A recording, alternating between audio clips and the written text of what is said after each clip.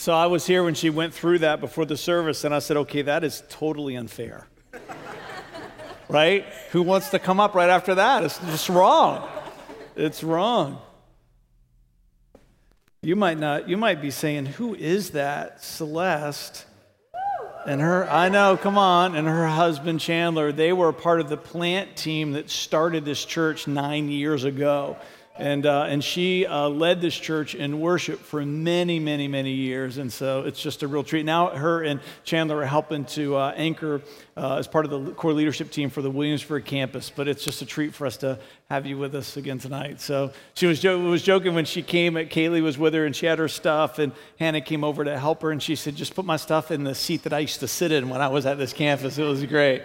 So that's good stuff. Hey, I got a couple of things I want to do before I launch into my message tonight. One is that just want to say hi to Adriana. It's good to have you. She's been little Starbucks there. So she's been on an internship program that I'm hoping we're going to have one of those soon ourselves. So people like Adriana don't have to go somewhere else to do that. So we're excited for what God's doing in her life. So, and then I think, I know of a couple, I don't know if everybody's here, but if I'm missing you, then you can raise your hand. But is April Hauser in here? Where is April? Do we see April? She's right all the way in the back. So she just graduated, getting her degree. Come on, grown-up degree time. So a little Starbucks. So, and then I know Nicole Adams just graduated, but I don't see the Adams is here. Anybody else? Anybody else an adult who just finished some schoolwork? Yeah? Oh, come on. Yeah, all right. Let's just share those. It's good to see you, young lady. It's good to see you. She's going to culinary school, so you want to get to know her. You want to get to know her. Malcolm, did Malcolm just finish something? Yeah. Come on, got his master's. Sweet. I like that. That's good stuff. Hey, too, I just want to share, next week, if you're a guy, you want to be here because we're going to go see American Sniper at the end of the service. The true story of Chris Kyle. You better get your tickets online. We don't know what showing we're going to go to yet. I'll post that on Facebook because they've not posted those showings yet. We're going to go to, I think it's called Paragon City. I've not been there yet in City Center. I hear they've got nice, comfortable seats for old people like me watching movies. So I think it could be a sellout because there's just a lot of buzz going around about this movie. So get your tickets in advance because if you wait to the last minute and then you try to roll over there with us and there's not a seat for you, our motto is not like the military, we will leave you behind. So I am going to see that movie with or without you. So this is your warning. Get your ticket. Once you see it posted on Facebook, you can go get your ticket in advance. And if you're not an online person, you can actually go to the theater during the week and buy the ticket in advance for the showing that you want to go to. So, hey, I've got one more thing that I want to do. So this young lady right here, I just felt like God gave me something during the worship set I wanted to share with you. And that's part of the risk of sitting so close to the pastor during the worship service. So is that okay if I share that with you? Okay. This is a special night for me because this is the first time I'm preaching since my dad died on November 24th. So this is the cross that he wore. I'm going to wear this probably for a little while when I preach. And part of my dad's journey at the end of his life was that he had Parkinson's with dementia. And so he did not know who we were for probably the last couple of years. So this is a big night for me because he's not heard me preach for a few years. And so he gets to hear me tonight because he's in heaven. And but I got a little emotional during the worship set because I had not thought about how not only has he not had an opportunity to hear me preach for a few years, but he's not known who I am for a few years. And tonight he knows me again. And as I was praying about that, this is just what I felt like God shared with me that I want to share with you, is that part of your journey in life is that there have been people who are supposed to love you who have chosen not to know you, and that God's not ever going to treat you that way. And that he wants you to live the rest of your life with your heart full of knowing that he's going to love you like nobody else can, and that he's going to chase after you, and that he wants your heart to be full with the knowledge that he knows who you are, So can we just pray for her tonight? Father, I just lift up this young lady. She has such a big destiny that's in front of her in her journey, that her life is filled with so much purpose. And even though the people that were supposed to care for her, God, even though that maybe they have failed her, God, that you're not ever going to do that. And I pray whether it's this church, and I know Monica is her friend, and whoever else that you're going to raise up around her, that we're going to be the people that cheer her on to fulfill her destiny. In Jesus' name, come on, and everybody say together, amen. All right, so I have one card left, so I'm going to give that to you for letting me make you feel conspicuous. So I don't know who she is, and so I had to ask. And so I asked Monica when I found out she was Monica's friend. I was like, can I share with her? Will that be okay? And so I wanted to make sure I got permission for that. So I had two things I want to talk about tonight. I'm not sure we're going to get through it because I heard Jamie took you guys to 7 o'clock last week while I was out of town. Come on. Yeah. So, and I didn't think we were starting until 6 tonight anyways, if you read my blog so we're just getting started. So if you don't know why that's funny, you should follow me on Facebook. So, all right, okay. Hey, so we've been in this series for a while now called Project Hope. I think it's the longest series that we've done. I'm loving this series. I hope that you are. And we've probably gotten more feedback from this series from any series that we've done. And so we've switched the media up, the art that goes with the series. This is one of my new favorite shows, Life Below Zero. Anybody else watching the show? It's so good. And I think the metaphor of the image of this show is so good for this series because sometimes the circumstances and the situations that we find ourselves in this life, we feel desolate. We feel desolate. And in those times of desolation, we're desperate for hope. And so that's what this series is about, is how we can have hope, how we can find hope. And the idea that I'm going to share with you tonight that we're going to be in for the next couple of weeks is that the virtue of hope always begins with a promise from God. The virtue of hope always begins with a promise from God. Now, we've alluded to this in the series, but we've not really drilled down on it specifically, and so we're going to be doing that tonight and again next week and maybe into January. We'll see how far I get tonight. But part of this idea of the emphasis on virtue, if you've been tracking with us for a minute at a time, we've been making a distinction between the emotion of hope and the virtue of hope. The emotion of hope is circumstance dependent. The human emotion of hope is when my situation is good and when my circumstances are good, I feel hopeful. When my situation and my circumstances might go bad, that hope just erodes away. The virtue of hope is circumstance transcendent. It means that even when my situation might feel desperate, even though when my situation might feel desolate, there's this sense of hope that is anchored inside of me that will not go away just because my circumstances have gone bad. This is part of what Romans 4:18-19, this verse that I keep putting in front of you week in and week out, is even when there was no reason for hope, he was in a desolate situation. His circumstance lend themselves to desperation. Abraham, what did he do? He kept hoping because he had the virtue of hope, not just the emotion of hope, believing that he would become the father of many nations. Why? Because he had a promise from God. The virtue of hope always begins with a promise from God. For God had said to him, that's how many descendants that you will have. Talking about the stars of the sky and the sands of the sea. There was this amazing promise that he had been given, but Abraham's faith did not weaken, even though at about 100 years of age, and his wife too was well beyond childbearing years, his body was as good as dead. His situation and his circumstance seemed to call God a liar, but that's when the virtue of hope kicks in. He had a promise, and that promise was a seed that was planted in his life, and hope came alive. I've been praying about this message this week, and I thought, there's probably some people that are going to be here tonight that are asking the question, where's my promise? Where's my promise? Right? I read the Bible like that sometimes. I trust that you do too, where you say, which is what I've said, if God were to do that for me, my situation would be a lot better. If he would speak to me like he spoke to them, I could have hope in my desperate circumstance. You might be here tonight and you're facing some real desperate situations. It might be that your family, maybe your loved one is facing some addictions that are controlling their life, and you have prayed and you have wept and you have cried out, and it feels as though God has no promise for you.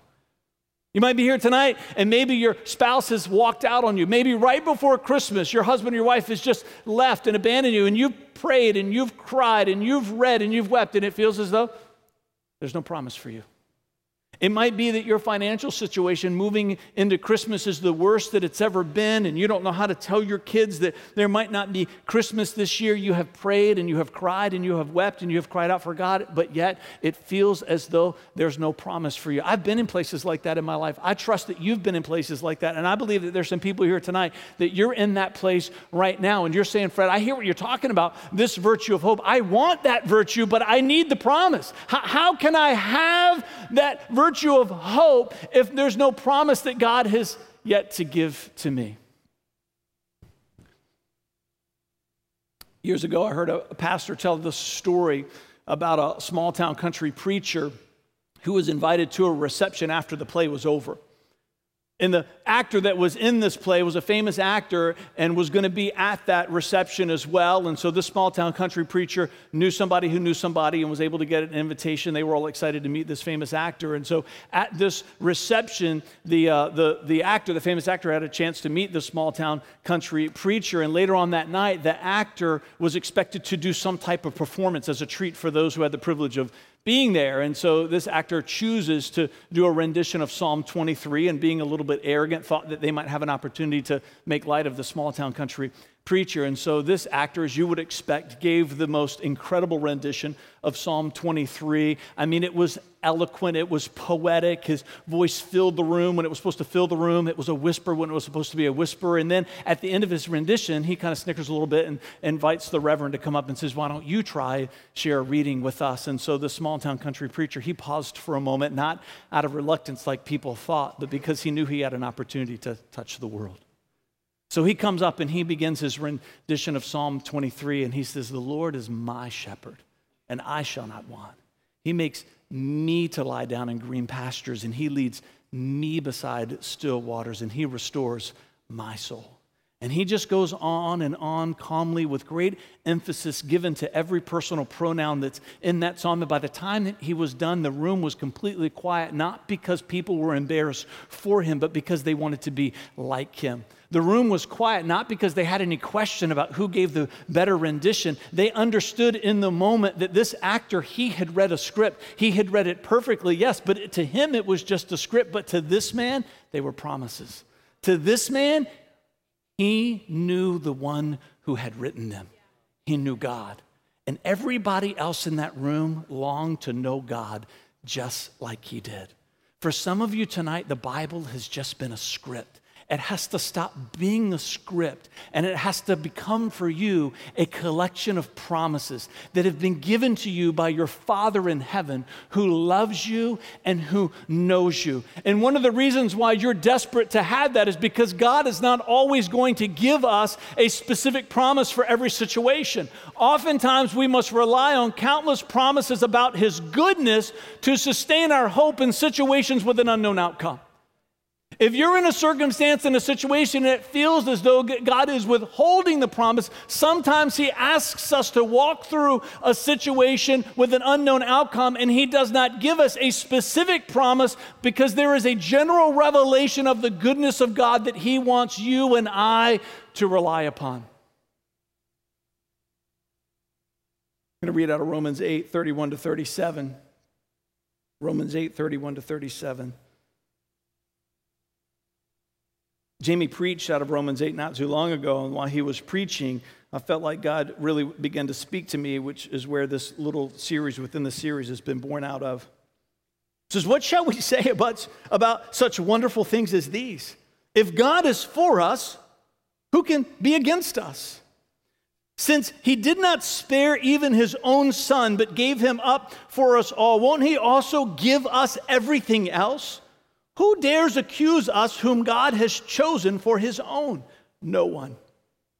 For God Himself has given us right standing with Himself. Who then will condemn us? No one. For Christ Jesus died for us and was raised to life for us, and He is sitting in the place of honor at God's right hand pleading for us. Can anything ever separate us from Christ's love? Does it mean he no longer loves us when we have trouble or calamity or are persecuted or hungry or destitute or in danger or threatened with death? As the scripture says, which is a reference to Psalm 44, for your sake we are killed every day. We are being slaughtered like sheep. No, despite all these things, overwhelming victory is ours through Christ who loved us. There are some questions in this text that need to become promises for you and for me. There's 4 that we're going to focus in on. We're going to definitely get through 1, maybe 2 tonight. We'll see. But that first one is, what shall we say?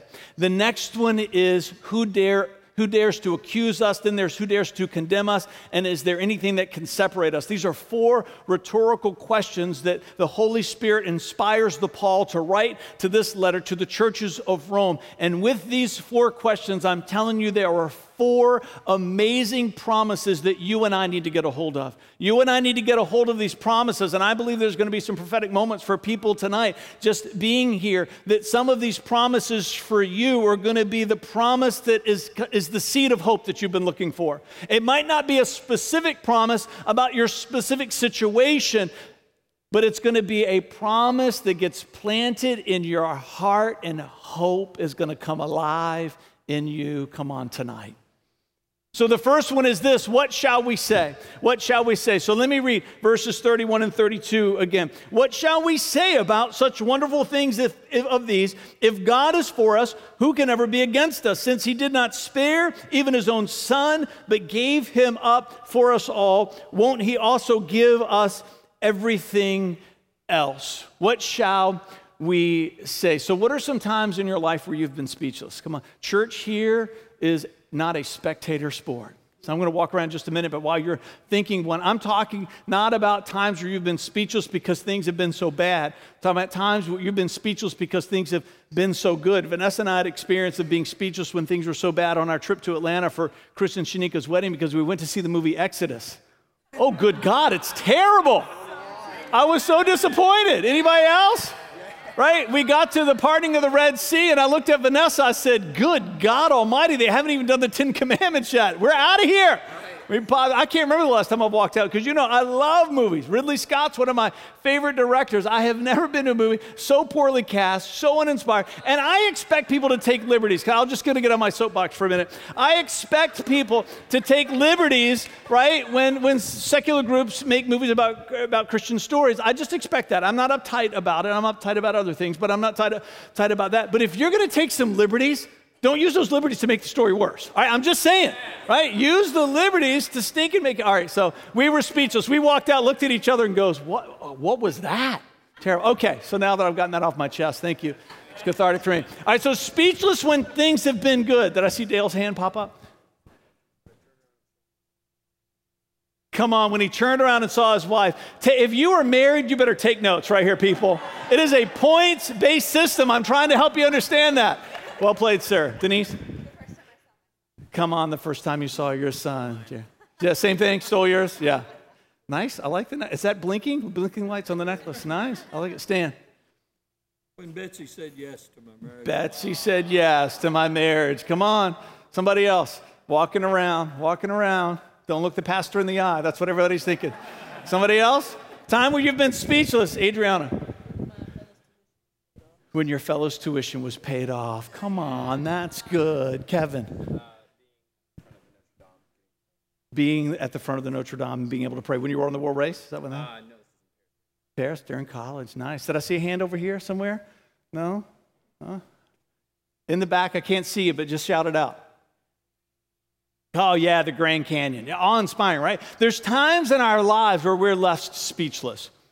There's time, even the most vocal people, right? Even the people have more words to get out than we would like for them to have, right? There are times in all of our lives where we're left speechless. Paul begins the wrap-up of Romans 8, which, as Jamie preached just a couple of weeks ago, is one of the most promise-filled texts in all the Bible. He's coming into the home stretch. He's building up to this great crescendo. And so he says, what shall we say? Why does he use that? Why did the Holy Spirit inspire him to write that? Because he's saying, you and I, when we have the kind of revelation of the goodness of God that we're supposed to have, we should be left speechless.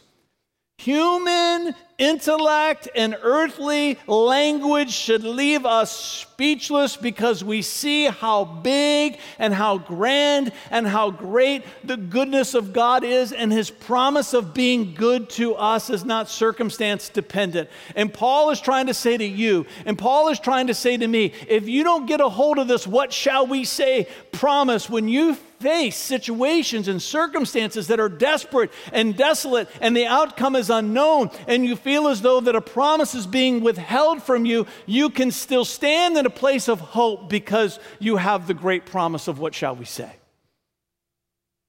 Paul gave the first 30 verses to the promises because he understands that unless people have a revelation of the goodness of God, hope has no seed of inception. I have that hashtag up there, no excuse. I think Paul is trying to encourage us in Romans 8, and I think he's also trying to lay down a challenge. I think Paul is trying to encourage us, but I think part of what Paul is being inspired by the Holy Spirit to do is that he's saying, if you have made a vow of devotion to Christ, if you're in the family, if you've taken your first spiritual breath, you do not have an excuse for despair. You do not have an excuse for hopelessness. Now, he's not saying live in denial. He's not saying don't be honest when your situation and circumstances are bad. That whole teaching about negative confessions, it's a terrible teaching, right? They're supposed to be, read the book of Psalms. David was the worst then of negative confession in the history of the world. Right? There's a time and a place to be honest about our doubts. If you study the story of Abraham and Sarah, he's extolled as this great man of faith and a person who hoped against hope, but there were times where he wrestled with doubt. There were times where he struggled. There were times where they even laughed at the promise. But because they had a promise, they didn't get stuck there. Because David had a greater revelation of the goodness of God that transcended the situation and the circumstance that he was facing, even when he wrestled with despair, he did not get stuck there. We do not have permission as followers of Christ to get stuck in our despair. We're going to feel despair. We're going to wrestle with doubt. That's part of the gift of the community of the church, is that we come and encourage one another. That's part of what Galatians 6 is about, bearing one another's burdens, that when we see people around us that maybe are in a desperate circumstance, and we know they don't have a promise and hope is faltering in them, we come and we begin to encourage them and we begin to remind them of one of the greatest promises that's ever been given. It's the what shall we say promise. That God is only and always good. That God always has our best interest at heart. That right after this right before this what shall we say is one of the greatest promises that we've ever found in Scripture, where Paul writes, for all things work to the good for those who love God and are called according to his purpose. What shall we say? We should be speechless in our revelation of the goodness of God, even when our circumstance and our situation might say something to the contrary.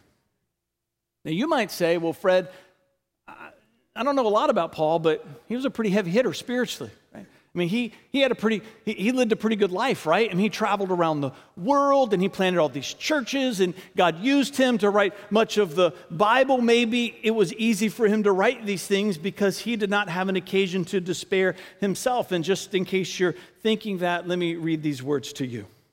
2 Corinthians 11, I'm going to start reading in verse 23. Are they servants of Christ? This is Paul referring to people that were stirring up trouble at the church of Corinth. I know I sound like a madman, but I have served him far more. I have worked harder. I've been put in prison more often, been whipped times without number, and faced death again and again. 5 different times the Jewish leaders gave me 39 lashes. 3 times I was beaten with rods. Once I was stoned, which means that people tried to kill him by throwing rocks at him and crushing him to death. 3 times I was shipwrecked. Once I spent a whole night adrift at sea. I have traveled on many long journeys. I have faced danger from rivers and from robbers, and I have faced danger from my own people, the Jews as well as the Gentiles. He suffered betrayal, at the people he was supposed to be able to trust.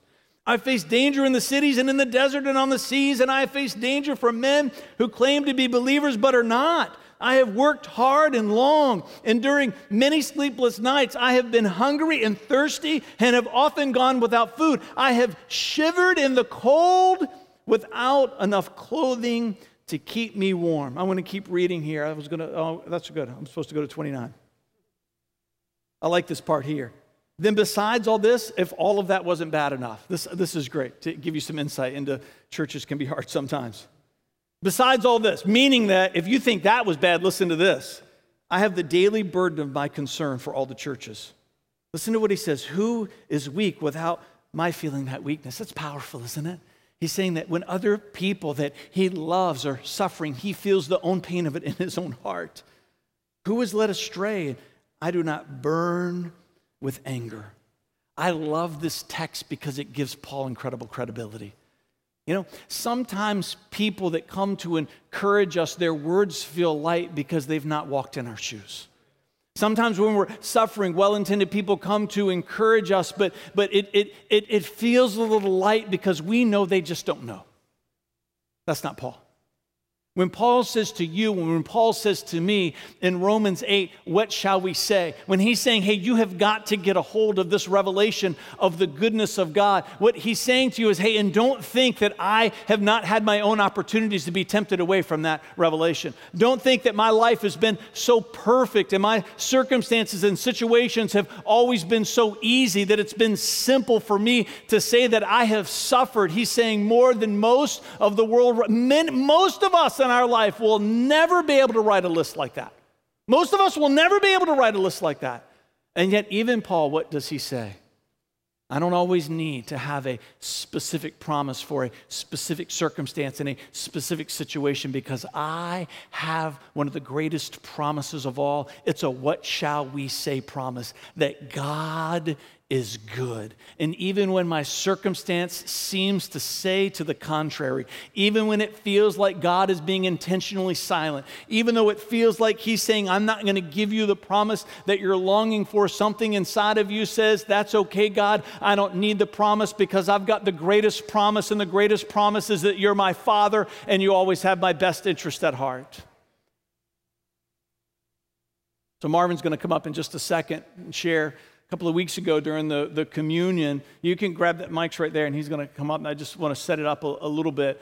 So a couple of weeks ago when I was doing the communion moment, I was joking with the congregation about growing up and having the catalogs, if you remember that, and had you raise your hand if you looked in a catalog and folded all the pages for what you wanted for Christmas. And I looked around and I saw a lot of people had their hands up, but Marvin didn't. And so I made fun of him a little bit because I'm thinking like he's saying I'm not old enough to know what that's about, right? And so he came over later and he said, I didn't raise my hand because the family that I grew up in was so poor, we didn't do that. And I didn't even know that other kids did. And then he went on to share with me some things about how he connected that with people sometimes in their spiritual walk. And I said, you got to share that with the church. And so I emailed him and said, hey, when can you do that? And so I said, hey, take a few minutes and share with us. So give Marvin a warm City Life welcome as he shares. I appreciate that. Thanks. Sharon and I have been coming here for about a year and 2 months, and we love it. And one of the things we really love about being here at City Life is the challenge. I love to be challenged. I love to be challenged physically, spiritually, emotionally. I love it. And I just got challenged about 2 minutes ago. We went to see Exodus last night. We liked it. Yes. And Sharon said, please don't say anything. My wife and I are a little different. Sharon tells me, she says, Marvin, you think differently than a lot of people. I guess it was proven tonight. But one of the things that when Fred was sharing that a couple of weeks ago, I sat down and I almost started to cry because of the goodness of the Lord. Yes, I grew up in a generation with catalogs, but we didn't do the Sears catalog, look through, underline, dog ear, put the catalog by mom and dad to see so that you knew what was coming for Christmas. It is what it is, right? Life is what it is. And we were poor. You may have been poor and whatever. But many times in my house, in our refrigerator, it was ketchup, mustard, bread, and maybe milk. And that's what that's how I grew up. That's how it was, and it was good. But I came to know Jesus Christ when I was 16 years old. And I'm very, very fortunate that when I came to know Jesus, somebody taught me, or a group of people taught me, said, you need to be in the Word of God. So I'm very fortunate. Since I was 16, I've been in the Word almost daily. And you would think that my life would be close to perfect if I was in the Word 35 years, or almost 35 years. But man, I am missing it on a lot of things. But I'm going to tell you, I appreciate when God shares a revelation of His goodness to me. So a couple weeks ago, I'm sitting down right there. Fred shared what he shared. And God said to my spirit, He said, Marvin, yeah, that's how you grew up. And God didn't down my mom and dad. But God said, I am your heavenly Father. Your dad maybe didn't have the resources. Your dad maybe didn't have the time. Your dad maybe couldn't get some of the things that you would like to have had, but you would not even ask to get. Why would I even ask my dad for something for Christmas?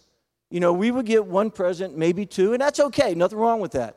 It wasn't until my sister and my brother got older and they had jobs and they would buy some presents and we had more presents under the tree. But there's some scriptures that God really flooded my heart with. And some of them you probably know. Part of the Sermon on the Mount, Matthew chapter 7, says, ask and it will be given to you. Seek and you will find. Knock and the door will be open to you. Because why? Everyone who asks receives. And everyone who seeks finds. And he who knocks, the door is going to be opened to him. And I was like, wow, I was just receiving all this stuff.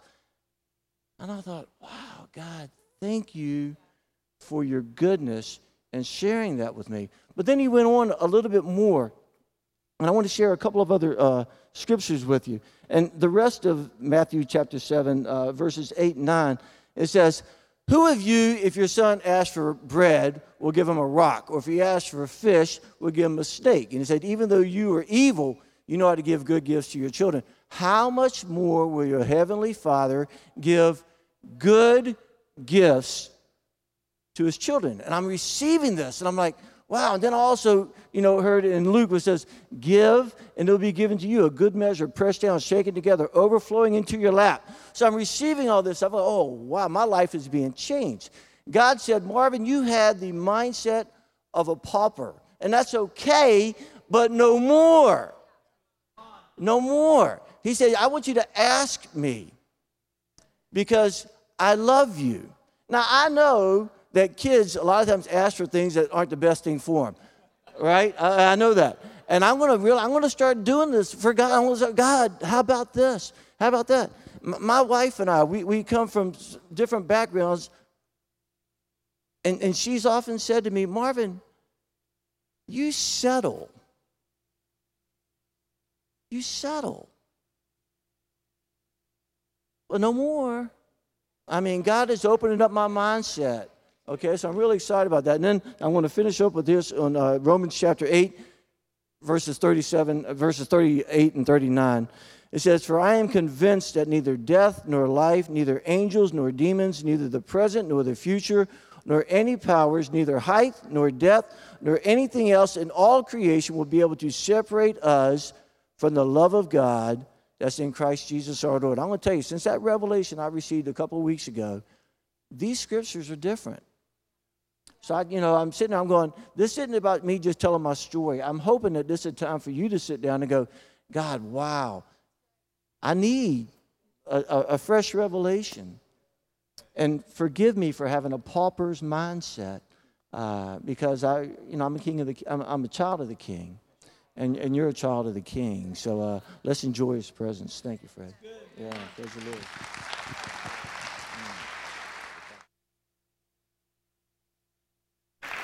Isn't that good? So good. So many times we don't even know that we're supposed to ask. And that's part of what we're saying tonight is that we want your heart to get captured by a revelation of the goodness of God, no matter what your circumstance is. No matter what your situation is. Your situation, if we were to take the time tonight and go around the room, you might win the prize as the bleakest circumstance, right? It's the prize that you don't want. right? It's that you would say, oh, good God Almighty, thank the Lord that that's not my story, right? That might be you tonight.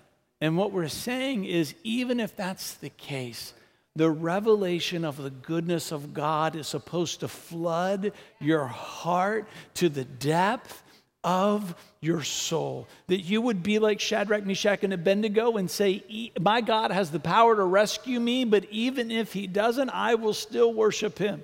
That even if you find yourself in a circumstance, in a situation where you say, even though it feels as though he slays me and this life, I have, if nothing else, the promise of paradise in the life that's to come. I'm telling you, people who live with this kind of perspective, people who live with this kind of revelation, there is a seed inside of them. There is a seed that is supposed to be inside of me, and there is a seed that is supposed to be inside of you that has the ability to spring forth hope eternal, even when everything around you seems to be falling apart. I'm going to invite the worship team to come back up. I know some of you are thinking, good God, please don't do the second point, right? All right. Oh. You know who you are. Come on. I know. Yeah. Don't be pretending like you weren't thinking that. That next one's good, though. I'm just saying.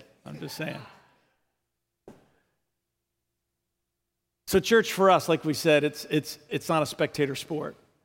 I don't know about you, I spent a lot of time in churches where I came and sat down and I didn't get up again until it was time to go. That's not what we want to do here at City Life. There's a living God that's in this room right now, and he wants to touch your life in a profound way. So this is what we're going to do. This is what we're going to do. If you're here tonight, and you would say, I know it takes some courage. If you would be so bold as to say, you know what, Fred, I'm in a situation right now where I've wanted a promise from God and I've not gotten one. I've wanted a promise, and it's been hard for me to hope. It's been hard for me to feel this virtue of hope that you've been talking about tonight. And in a minute, I'm going to invite you to stand, and I want to pray over you. This morning, when I was reading in Revelation 11, I was doing a little bit different of a reading plan this year. I was doing the reading through the New Testament in a year, and so has been in Revelation. We've never done a series on Revelation. Maybe we'll do that in 2015. And I was in Revelation 11, and it's the story about the two prophets that will come in the end of times that will have a prophetic ministry when there's great evil abounding on the earth. And their prophetic ministry, it lasts for like 1,200 and some odd days. And they're going to be given great power. Fire is going to come out of their mouth to consume people that try to destroy them. And the Bible says they're going to be given power to shut the rain from the heavens to demonstrate the power of God. And you're reading this and you're like, yeah, come on, God, take the fight to them. And if you've never read it before, all of a sudden it says the beast comes up out of the pit and God allows the enemy to kill them. And you're like, whoa, hey, the story wasn't supposed to end that way, right? And it says their bodies lay dead in the street for 3.5 days. They don't bury them because the evil in the world wants to gloat. They want to gloat over how they've finally conquered God. I'm sharing that with you because I was struck by how connected it is to this moment, because that might be you today. You might feel as though God's forsaken you. You might feel as though, God, this isn't how my story was supposed to end. But if you keep reading in Revelation 11, what you find is that God was building to a glorious story. 3.5 days later, God breathes life into these two prophets, and they stand up in the middle of the street from where they had laid dead, and God just takes them right up into heaven. See, Jesus had to wait in the tomb for 3 days. Lazarus had to wait in there for 4, and these two prophets right in between for 3.5. Sometimes God, it feels as though he's distant. It feels as though he's letting you fail because he's building to a great story. He's building to a testimony that he wants to give to you. And it might feel like that you're in the grave today. It might feel like your situation is going to win out. It might even feel like it did for those two prophets, that even the world around you looks at you and is maybe saying under their breath, even God has forsaken them. I'm telling you, that's never the case. It's never the case. He is good. And he wants you and he wants me to live my life with a what shall we say revelation. I am speechless and awestruck of the revelation of the goodness of God. So I'm just going to ask you right now, if you're here and you're so bold as to say, for I feel a lot of what you're saying and I need to feel what's been taught tonight, I'm just going to invite you to stand. I'm not going to ask you to do anything else, but I just want to pray for you. I know that there are some people here that you feel as though God has withheld a promise from you. This is your moment. Come on. I'm going to invite you to stand up right where you are. And we're going to wait until you do, because I know you're here. So if somebody's standing up near you, I'm going to ask you to gather around them and just put a hand on their shoulder. Maybe several people stood up around you and you can just kind of gather around them. We just want to pray over them tonight because we're believing this is a prophetic moment. We're believing that this isn't just something they're going to learn, but this is something that they're going to feel. Father, I pray for every person that's standing up, whether they've had the opportunity for people to stand around them or not. I pray that you would open up the eyes of their heart and enable them to see that all of heaven is standing around them tonight. And I pray, Father, even now in Jesus' name, that despair would begin to just fall away from around their heart. That maybe for some of them it just feels suffocating. It feels as though that despair has taken up so much room in their life. And God, just right now, we pray that a hope would break out, that a hope would push off, that a hope would shove aside all those feelings of despair, all those feelings of desperation. And even though they might not get a promise from you tonight about the circumstance and the situation that they're facing, that there would be a promise that they would latch hold of, and that there would be a promise that would take a hold of them, a what shall we say promise, that you are good. Let the seed of that great promise take root in the soil of their soul, and let the fruit of hope grow. In Jesus' name, come on, and everybody said together, amen. Come on, let's worship together.